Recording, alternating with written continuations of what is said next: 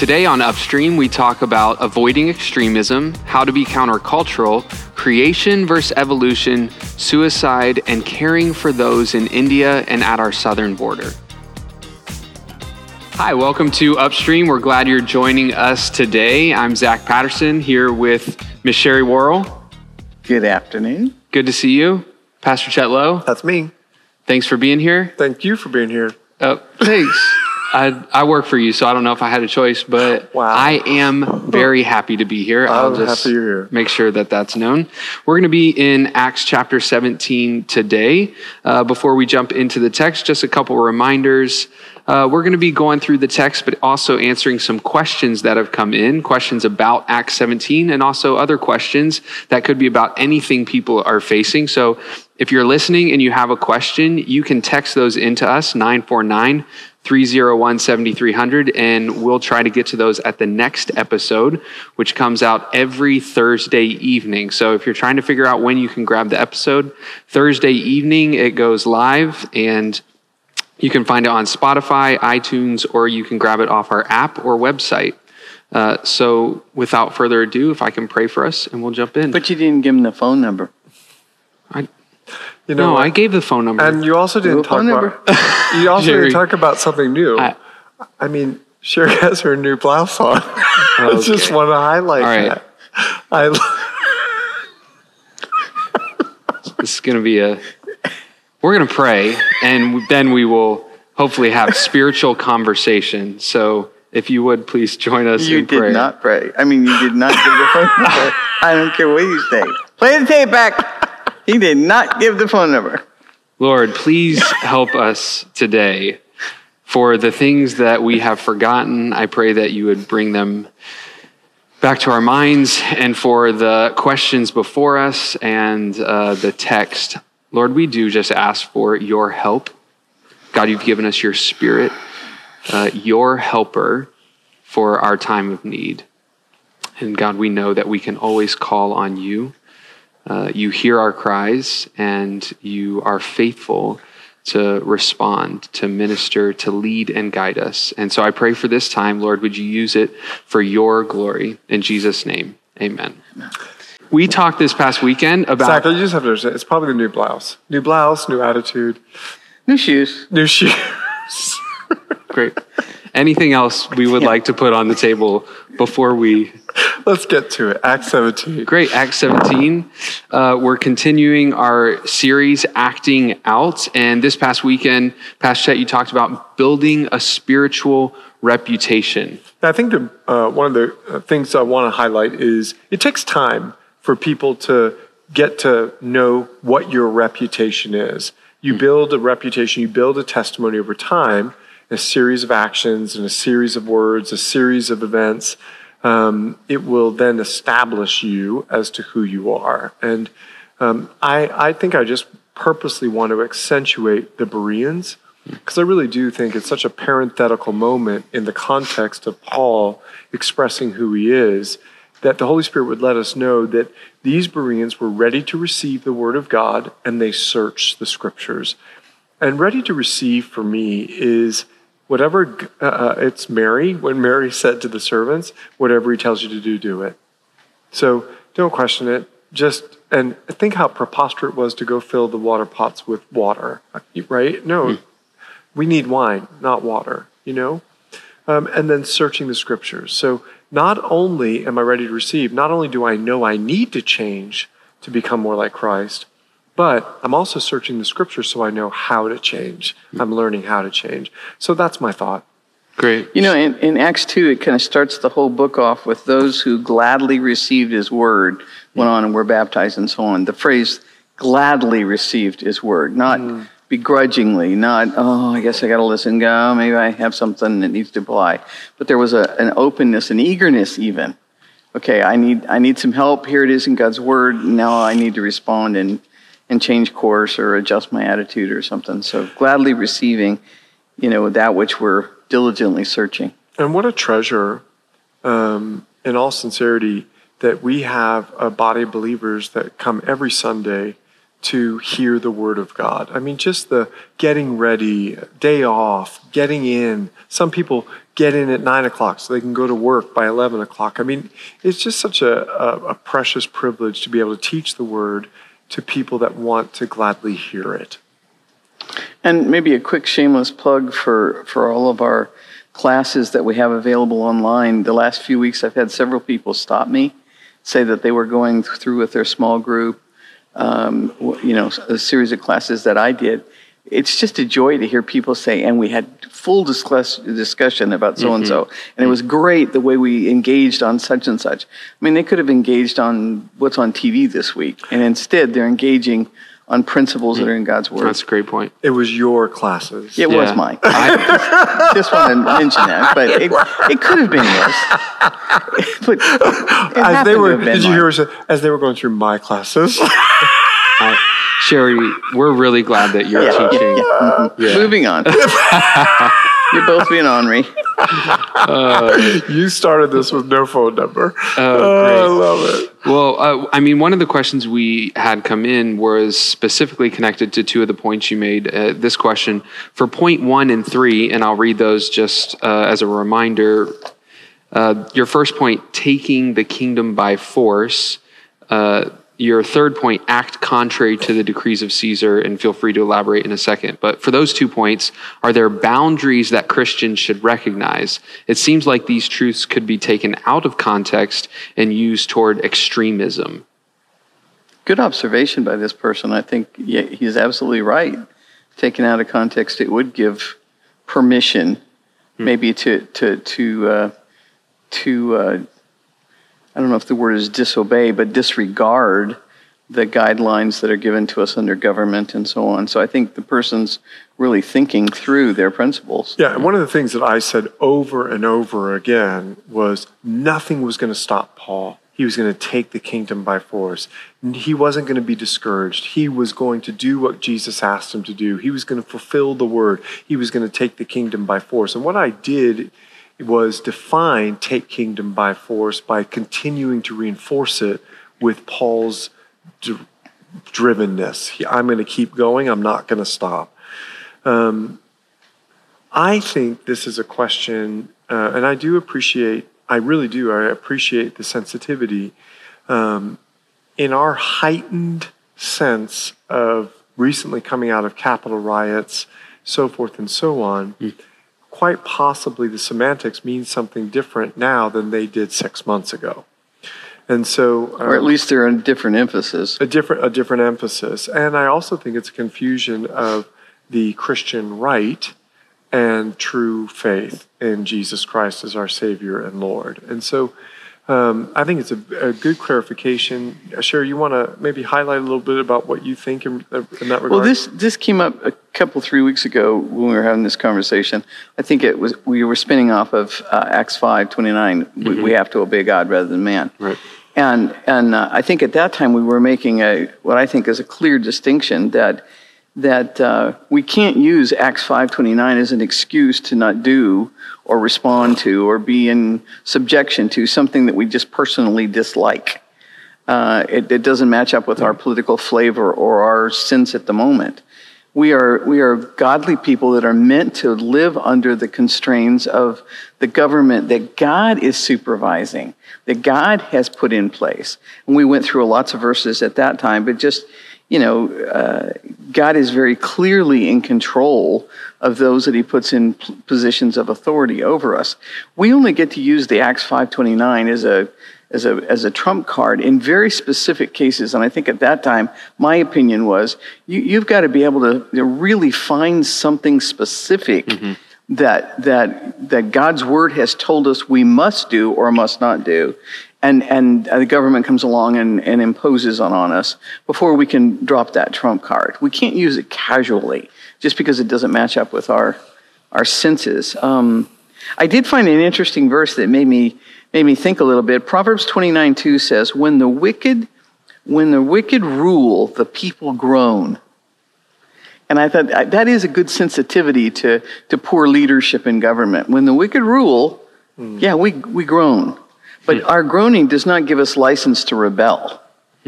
unless there's an actual, clear-cut case. Yeah, and I also think it's important to recognize specifically what the Scripture identifies in acting contrary to the decrees of Caesar. The decree was that Caesar was to be worshipped, and there was a Augustan temple in most city-states that you could go and you would worship Caesar Augustus, and there was a philosophy in that worship. You were either an Epicurean, that you gave in to every fleshly whim and desire, or you were Stoic, and you just thought you were better than everyone else, and you had no emotions and no need for any fleshly appetite. And I think it's important to recognize the context was, I even brought it up, I'm not going to give in to the lust of the flesh, what he says in Romans chapter 6. I'm not going to give in to the culture. I'm going to choose to go the way of the word. And so my encouragement would be the good balance of the direction is to get in your Bible and to study the Word of God, be the Berean, search the Scriptures, be ready to receive, and you're going to be guided on how to take the kingdom by force. You're not going to confuse, just because of Capitol riots, you're not going to confuse these 2 points of taking the kingdom by force and acting contrary to the decrees of Caesar if you're a person of the word. Because not only are you going to learn take the kingdom by force, you're also going to learn speak the truth in love. You're also going to, so there's a... Honor the king, da-da-da-da. Exactly. So be a student of the word of God. You will not only know what to do, you'll know how to do it. Great. And that gives those boundaries the framework they need to be able to apply that Get in the word. the proper way. Yeah, Great. So you've got someone that, is, and I'll give you an example, holding a picket sign, screaming and yelling at the top of your voice, that you disagree with this, particular moral standard. Okay. Standing for truth might be what to do, but how we stand for truth is just as important. And so, and I'm not, please don't hear anti-picket sign or this, that, or the other. I just think the what and the how can be found in Scripture. Great. Thanks for that clarification. The second point that you had on building a spiritual reputation was turn the world upside down. And I think maybe this next question might be connected to that. Can you define countercultural for me? What does that mean to be countercultural? What does that look like? Well, in its classic definition, it's the idea of being diametrically opposed to some mainstream cultural mores. But it's kind of diluted itself down to counterculture means running differently or perhaps at right angle odds with what everyone else in the world is saying or doing. And we hear a lot about that in the context of Christianity, that it's countercultural. It's counterculture to some of it, for sure. It's not necessarily countercultural to all of it. And I definitely don't think it's always based on mores. I think it's often based on activities and choices of behavior. So it's kind of a loosely applied term or phrase. Okay. Yeah, let me give you outside of our culture context. I went to Thailand, and when you go to Thailand, I was in Bangkok and a couple of other cities. I love Bangkok, by the way. Bangkok's an interesting place. Big old elephant walking right down the middle of the street I was walking down. Oh, hi, after you. Sorry. You go first. When you go into the shops in Bangkok, every shop has a little golden Buddha with a incense burning in it.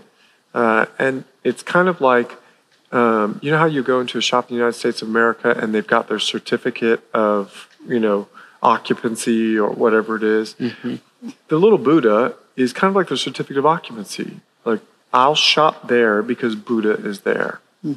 And I was with someone from Thailand, and I said, what? Like, I don't get this. Oh, it's just Buddha. So used to this Buddha shrine, so used to this Buddha shrine in every shop, It was like, oh, that just is. And we do that. We become blind to what counterculture is because we're so immersed in the culture. But I walked into another culture. I'm able to see the Buddha going, that is not right, this worship of Buddha in every shop. So he then took me to a shop that was owned by a Christian and did not have the Buddha. And I asked, okay, hey, why don't you have this? And he said, because I'm not going to commit my business to a false god. I asked, does it hurt your business? At first it did, but my service is so great that now people come to me despite the fact that Buddha is not up in my shop. That's what I'm talking about. It's recognizing things in our culture, even though we could be blind to them, recognizing things in our culture that we've accepted that may really just not be acceptable. I threw out the example of bathing suits. The new fashion of bathing suits for young ladies is really to kind of roll up the backside a little bit and, reveal a little bit more than... I went to a swim meet the other day watching my daughter swim. Actually, it was a couple years ago. And I couldn't believe, I swam, but I couldn't believe what the girls were doing with their swim. When I was growing up, that wasn't legal. You could not do that. You had to be covered in an official swim meet. But now, the girls are doing it, and it's the style of the swimsuit. Well, do I have to do that? Is that the right thing for me to do just because it's the style of suit? Do I even recognize it because it's such a part of the culture? And so dress modestly has got to mean something to the believer. Yeah. So, one of the things you just mentioned was seeing things that you're blind to is part of being countercultural, but how do you see something? The Word of God. I'm going to take you right back. Great. The Word of God that's why I said dress modestly. So the Word of God is going to communicate to us the manner of life that we're to live. And the Word of God, by essence of being the Word of God, is countercultural. So let me give you an example. When someone slaps you, turn the other cheek. If someone forces you to go 1 mile, Roman law, go 2. It's always going to be upside down from the right side up of the world. Great.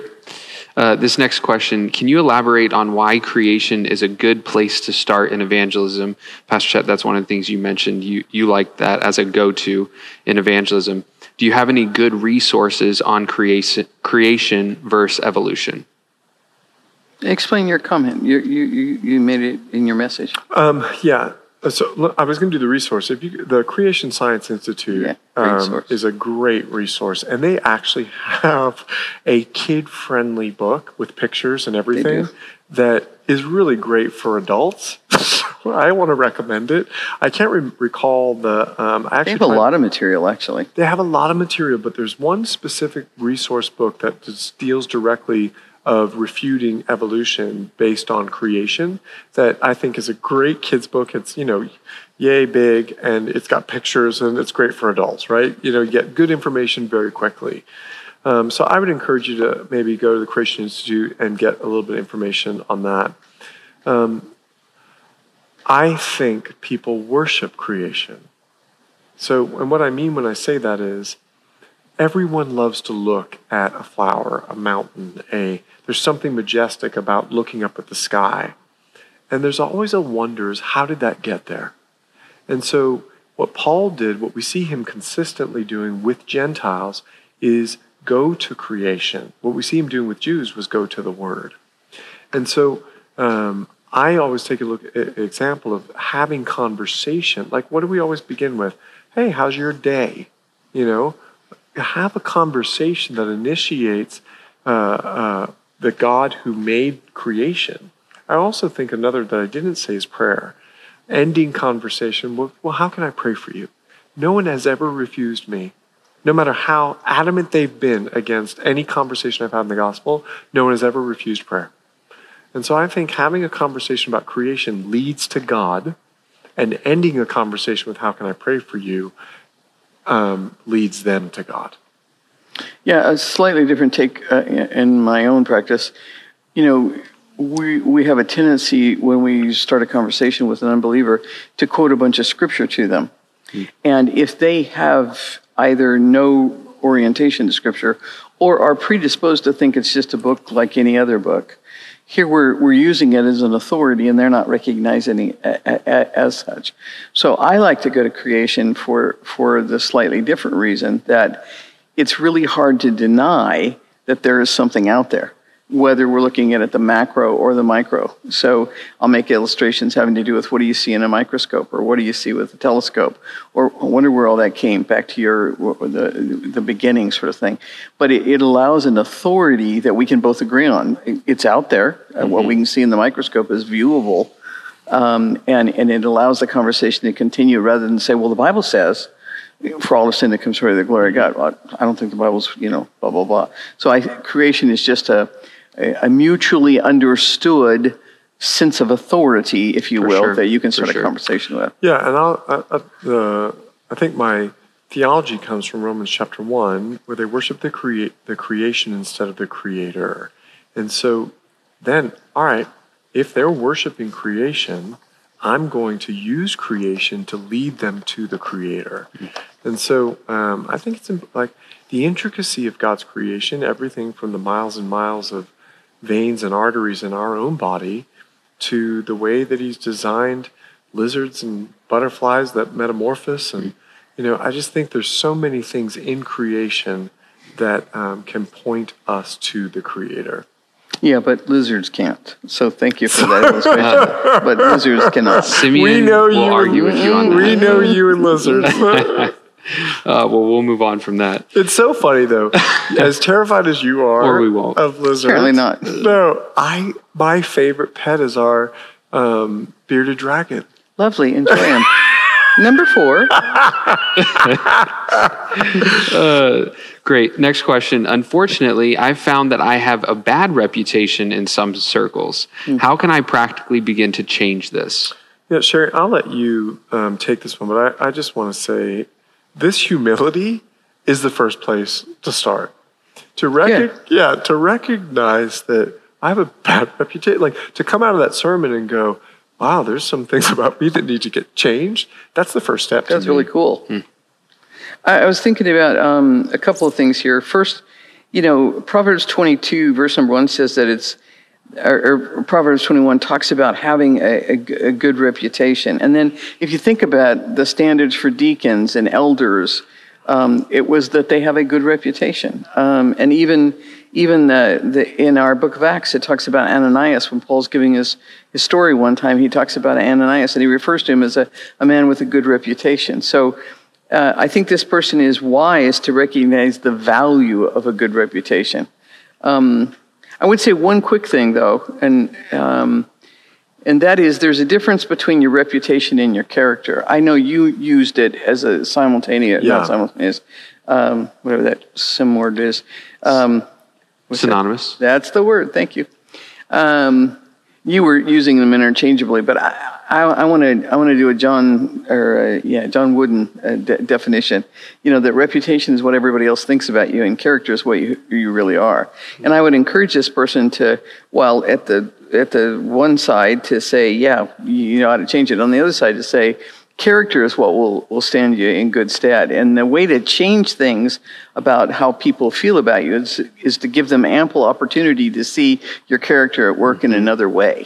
So, find ways to, in that circle, demonstrate the exact opposite of what they might be thinking about you in some very specific ways so they can see your character at work. And I'd like to put some practicality to your answer and even use one of your scriptures. So the Bereans were ready to receive, and they searched the scriptures.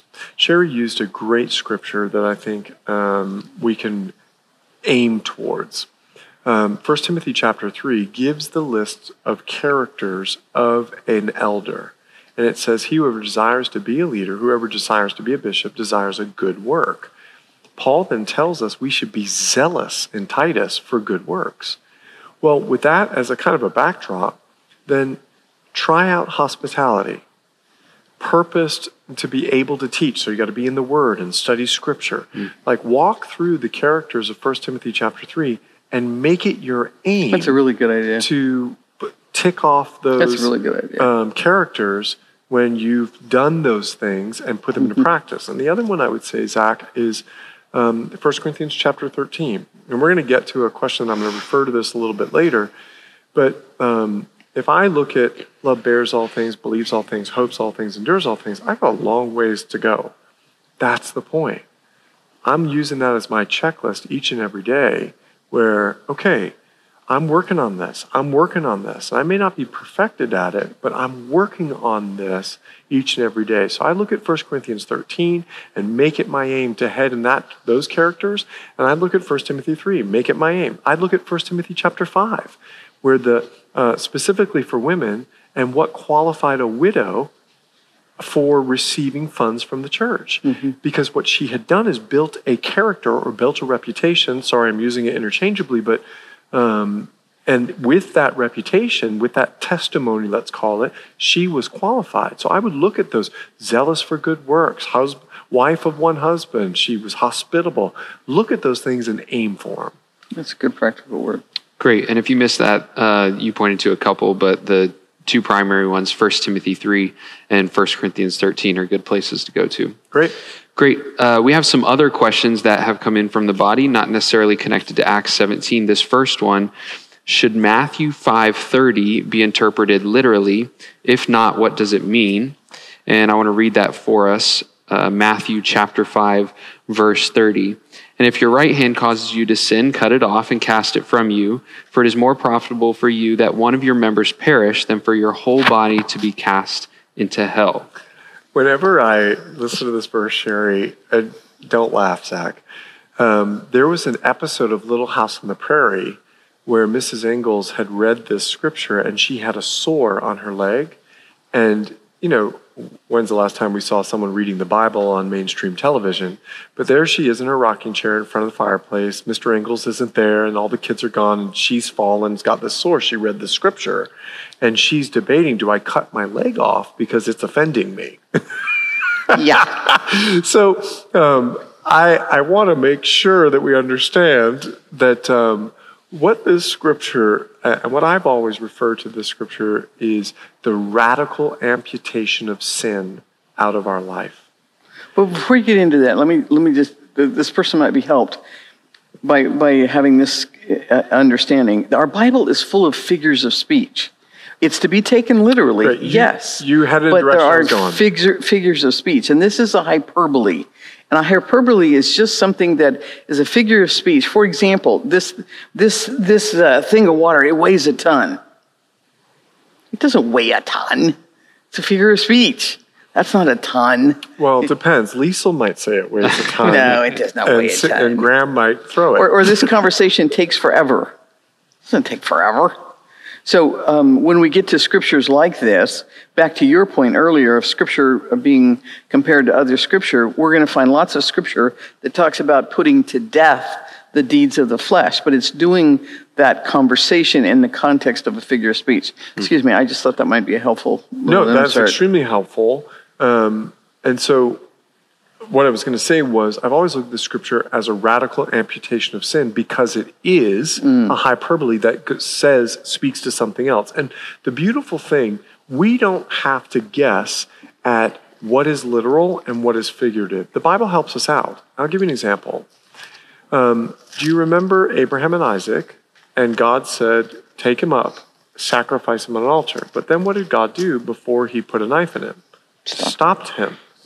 So we know that God is not into the cutting of our human flesh. We also see in Scripture the denunciation of it as we compare spiritual things to spiritual with Elijah and how the prophets of Baal were cutting themselves, and it was considered to be demonic. It was considered to be a Baal worship.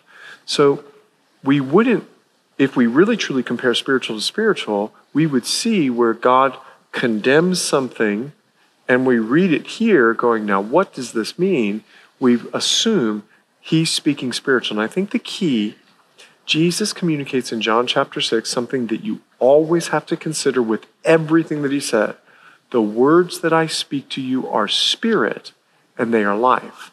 He said that after he said, drink my blood, eat my flesh. And his point was, I'm not telling you to eat my flesh Literally. and drink my blood literally.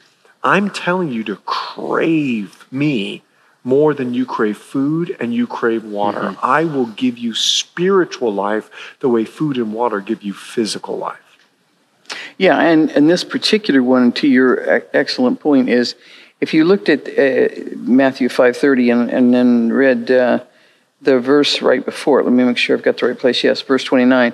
If your right eye causes you to sin, go ahead and gouge it out and throw it away. And then it goes on from there. If it causes you to sin, that's the backdrop.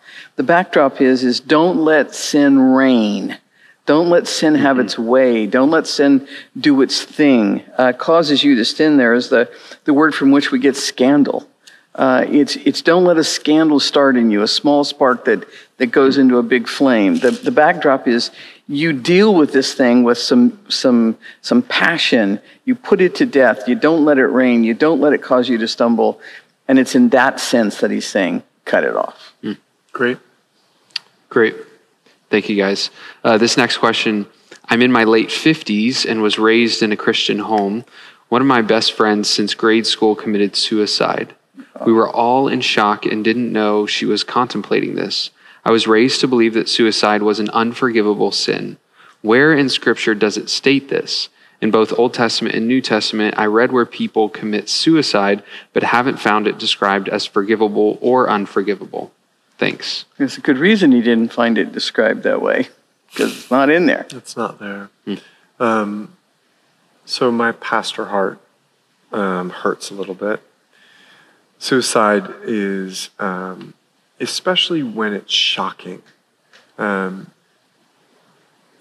suicide is always devastating, but when there's been no signs, when there's been absolutely not even depression that has been expressed, it really seems that it affects the people that you know much more than when someone commits suicide and they have struggled a lifetime. And I'm not saying one is worse than the other, but my heart really goes out. No symptom, no sign, completely shocked. Trauma death is just different. Yeah. When someone is sick and they're passing, it's like you're almost preparing your heart. But, you know, when my brother died, it was trauma death. When my dad died, it was trauma death. And death in and of itself is something to walk through, but when it's shocking, it just seems in my history of talking to people and ministering to people and my own, it just takes a little bit longer to walk through it. And so I just want you to know, I'm going to be praying for you today. I'm not sure who you are, but my heart is with you. I love what you said, Sherry. You didn't find anything there because it's not there. But I would like to read a verse in Hebrews. It's Hebrews chapter 11, the hall of faith. And what more shall I say? For the time would fail me to tell of Gideon and Barak and Samson and Jephthah. Samson committed suicide. And he's in the hall of faith. And so the Holy Spirit thinks Samson saved for him to be in someone who believed. Now, Samson wasted his anointing. In more ways than one. In more ways than one. And it's only in the last moment of his life that he wants to use his anointing to instill God's wrath on the Philistine nation, the enemy of God. And so I've always pointed to this particular scripture to give hope. Now the danger is someone reads this who's contemplating suicide and goes, well, Samson committed suicide and he's in the hall of faith. That's not the heart of God. Remember the heart of God. Jesus said, I come to give you abundant life. There's life to be found in Jesus. And if you are thinking, considering, if you have contemplated suicidal thoughts or you have had some suicidal, ideation. Ideation. Thank you. I couldn't think of the word. Thank you. I'm going to encourage you right now. Call a friend. I'm going to encourage you to say, Jesus, help me, and call a friend. And walk through your thoughts and feelings with someone. Don't let the enemy lie to you that your life does not have value. Because Jesus said, I came to give you life, and your life is so valuable to him. The Bible says he knows the numbers of hair on your head, and he died for you. So I'm sorry I'm taking over with the ministry heart, but this is an opportunity that if you're listening, you've got any thoughts of suicide, reach out to someone that you can talk to. Maybe a PS on that is to notice how many people in the Bible who, in the words of the psychiatrist would say ideation, but who contemplated that their life had no value, and yet God redeemed it. God used them. God moved them on from their discouragement, their depression, their thoughts of worthlessness. Looking at the life of Elijah or Jonah or Paul or a whole list of others. So whoever this person, maybe not the one who wrote the note, but those that might be listening, there are ways and people and resources for encouragement, and they are readily available. You're not alone. You're not the only one that ever felt despair or discouragement or even depression. There are people and means to meet your needs. So I appreciate your loving pastor's heart there. So that's my PS. Yeah, and Zach, I'm going to refer to something that you said to me once, and I want to clarify it wasn't a suicidal conversation, but it has ministered to me for years. And I was talking about how someone hurt me, and it really discouraged me and affected me. And you asked me, tell me what really hurts about it. And one, I thought the question was great because it made me reevaluate what do I define as hurt. And it also let me communicate to you, here's my perceived hurt in the situation. And I think the fact that you asked the question, it allowed me to communicate, but it also gave me something to go with when I get hurt in the future and get discouraged. Okay, what really got hurt? Where is this affecting your life outside of something personal that's, going on maybe inside of you? And all I'm saying is talking to a friend, talking to someone, getting another perspective is such a value. And I was able to take a life value from that conversation to reevaluate every time I feel some kind of personal pain or hurt. Thank you both for speaking into that. This next question, how could Paul say Romans 13, verse 3, if they were persecuting Christians? And I'll read that. Romans 13:3 says, "For rulers are not a terror to good works, but to evil. Do you want to be unafraid of the authority? Do what is good, and you will have praise from the same." So how could Paul say that if they were persecuting Christians? I'm trying to reconcile this and look at it through the lens of who God is and how his ways are beyond understanding. Does this mean that the original intention of governing authorities was to instill order? Does it mean that God will work all things together for good? So we should still submit and believe that what men means for evil, God means for good. Is my theology wrong, or is there another way to reconcile this verse? I think he's on track. Personally, I think he's getting the sense that, God tells us, you already made reference to it. Well, I think maybe I did anyway, in 1 Timothy 2, to pray for those that are over us. Daniel 5 talks about how he sets over them anyone he wishes. And there's a very specific injunction in Exodus 22 that says, don't curse your rulers. So I think God being sovereign is something that we can trust, specifically in this context, that he is in control. And we all know from a little bit of foreign travel that there are lots of other places in the world where the rulers are persecuting Christians. and it makes it very, very difficult. So it's hard to pray for those that are persecuting you, but we're specifically told that in Matthew. So I think this person is bringing into some order the fact that God is at work. He's bringing all things together for good. I'm not saying that persecuting someone is a good thing. I'm saying that God is being sovereign. Great. I'll add to that and just take us back to Romans 12. Paul is ending this letter to the Roman church, and he has let us know that we're saved by Christ alone, and now he's communicating, here's what salvation looks like.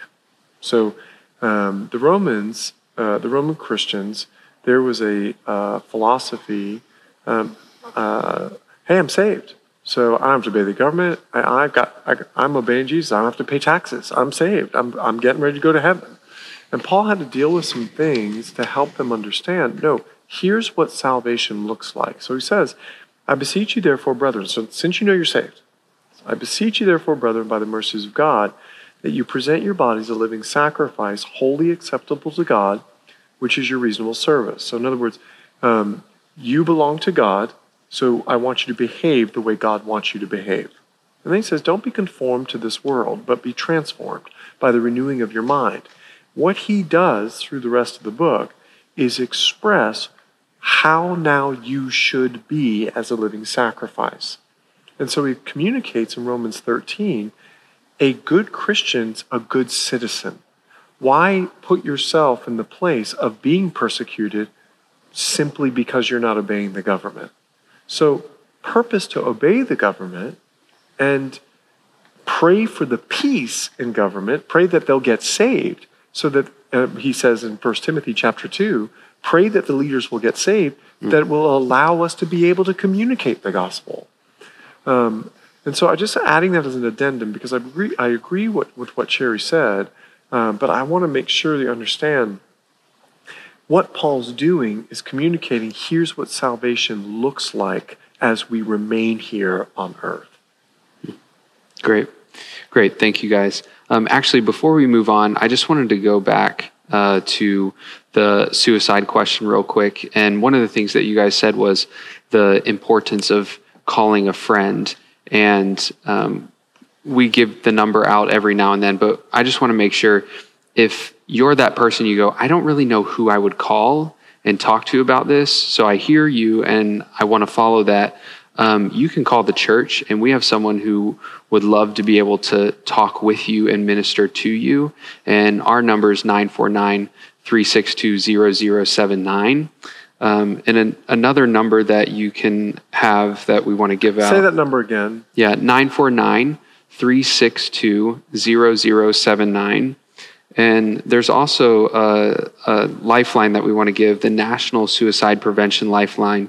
The number is 800-273-8255. So if that's you and you have somebody that you need to talk to someone, we want to make sure that those opportunities are available for you guys. And, Zach, I don't know if you know this, but I used to, for close to 5 years, answer that hotline.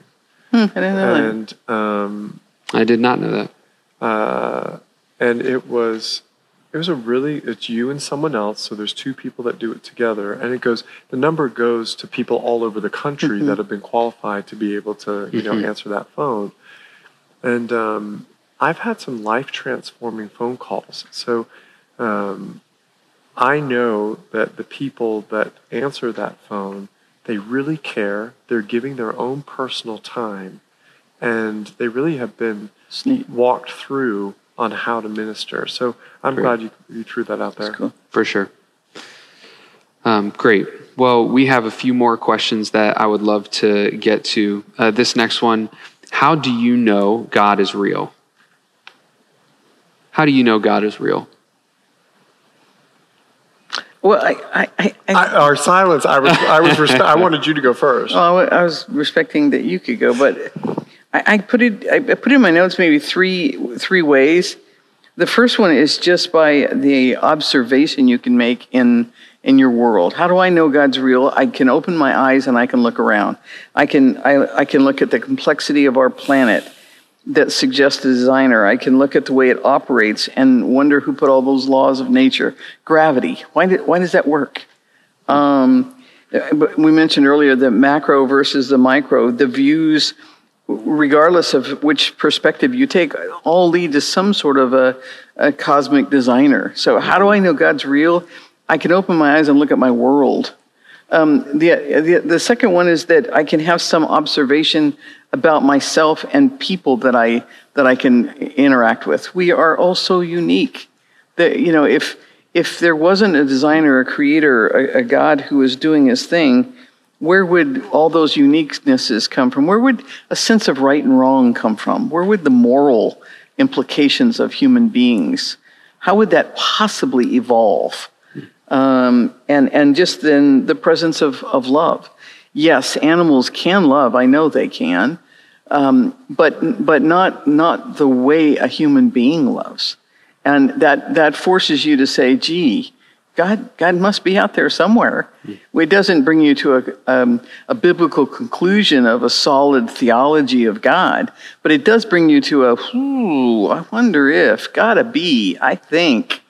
And then, of course, to answer the question, how do you know what God is real, is to pick up God's word and spend any amount of time in it. The reason I got saved is because I bought a Bible and I sat down and immersed myself in God's word. And it became very obvious to me that it wasn't just a religion. It was, he was offering me a relationship. So those are the three thoughts that I had. That's great. Thanks, Sherry. Amen. His word, his creation, his son. I see the impact.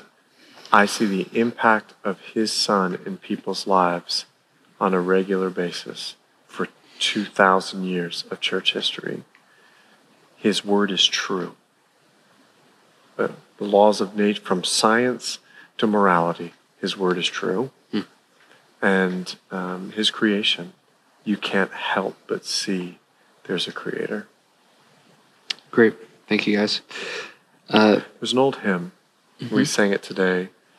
I serve a risen Savior. He's in the world He's today. in the world today.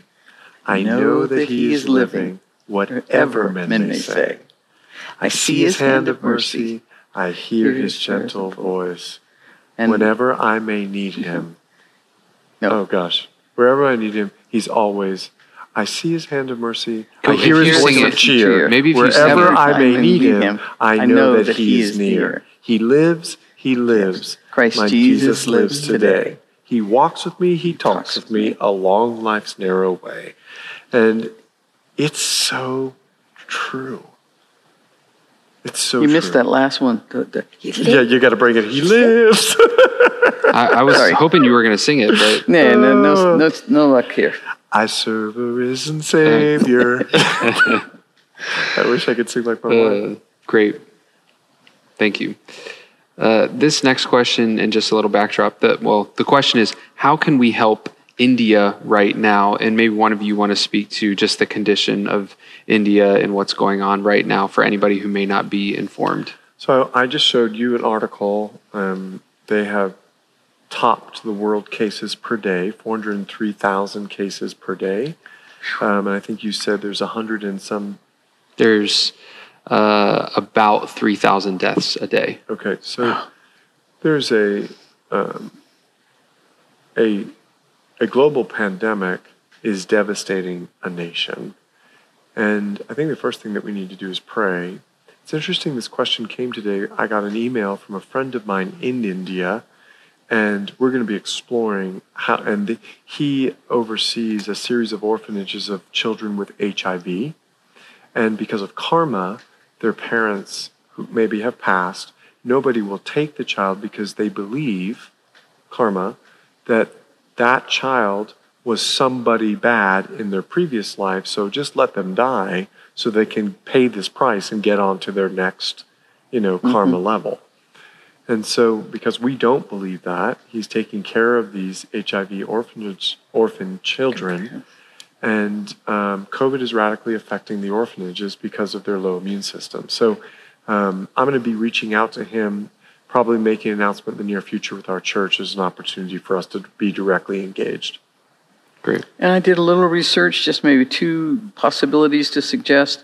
I know that Samaritan's Purse is very active in India right now, also in South America, but they're a tried and true resource that we can trust, I think. And the other one, I don't know them personally, but I did quite a bit of research on them, was something called Mission India. And it looked like a solid organization that is finding their roots in India, working with Indian people, not bringing in outsiders. So it looked like it was reputable, good testimony, good financial reports. So Mission India would be one that we might mention to folks as well. Great. Thank you, guys. This last question, I've been burdened by the border situation. Then the boat situation in San Diego happened. I feel an urgency to act. Do you know of any good organizations? So when the border crisis originally happened, I had Jeff, our outreach pastor, reach out to a church in Texas. And they're orchestrating an event for us to be a part of in July to be able to help. Now, I know that seems like, oh my goodness, are you kidding me? There's kids in plastic blankets today. So we have felt the best way to operate is with a church and not with a governmental agency. Now, that's not just, right. I'm not putting a blanket out statement, don't work with a governmental agency, but a church on the ground will have longer term ministry where we'll go in, do some ministry and leave. They'll be able to the church will just use us for the event to build relationship so the church can continue to minister. And so we'll be hearing more about that in the future. Great. Well, thank you guys. We just want to remind you, if you have any questions about anything we talked about today or anything that you're facing, you can send those in to 949-301-7300. Otherwise, we look forward to seeing you on Sunday. You can join us in person or online, and you can catch us next week on Thursday evening. God bless you guys.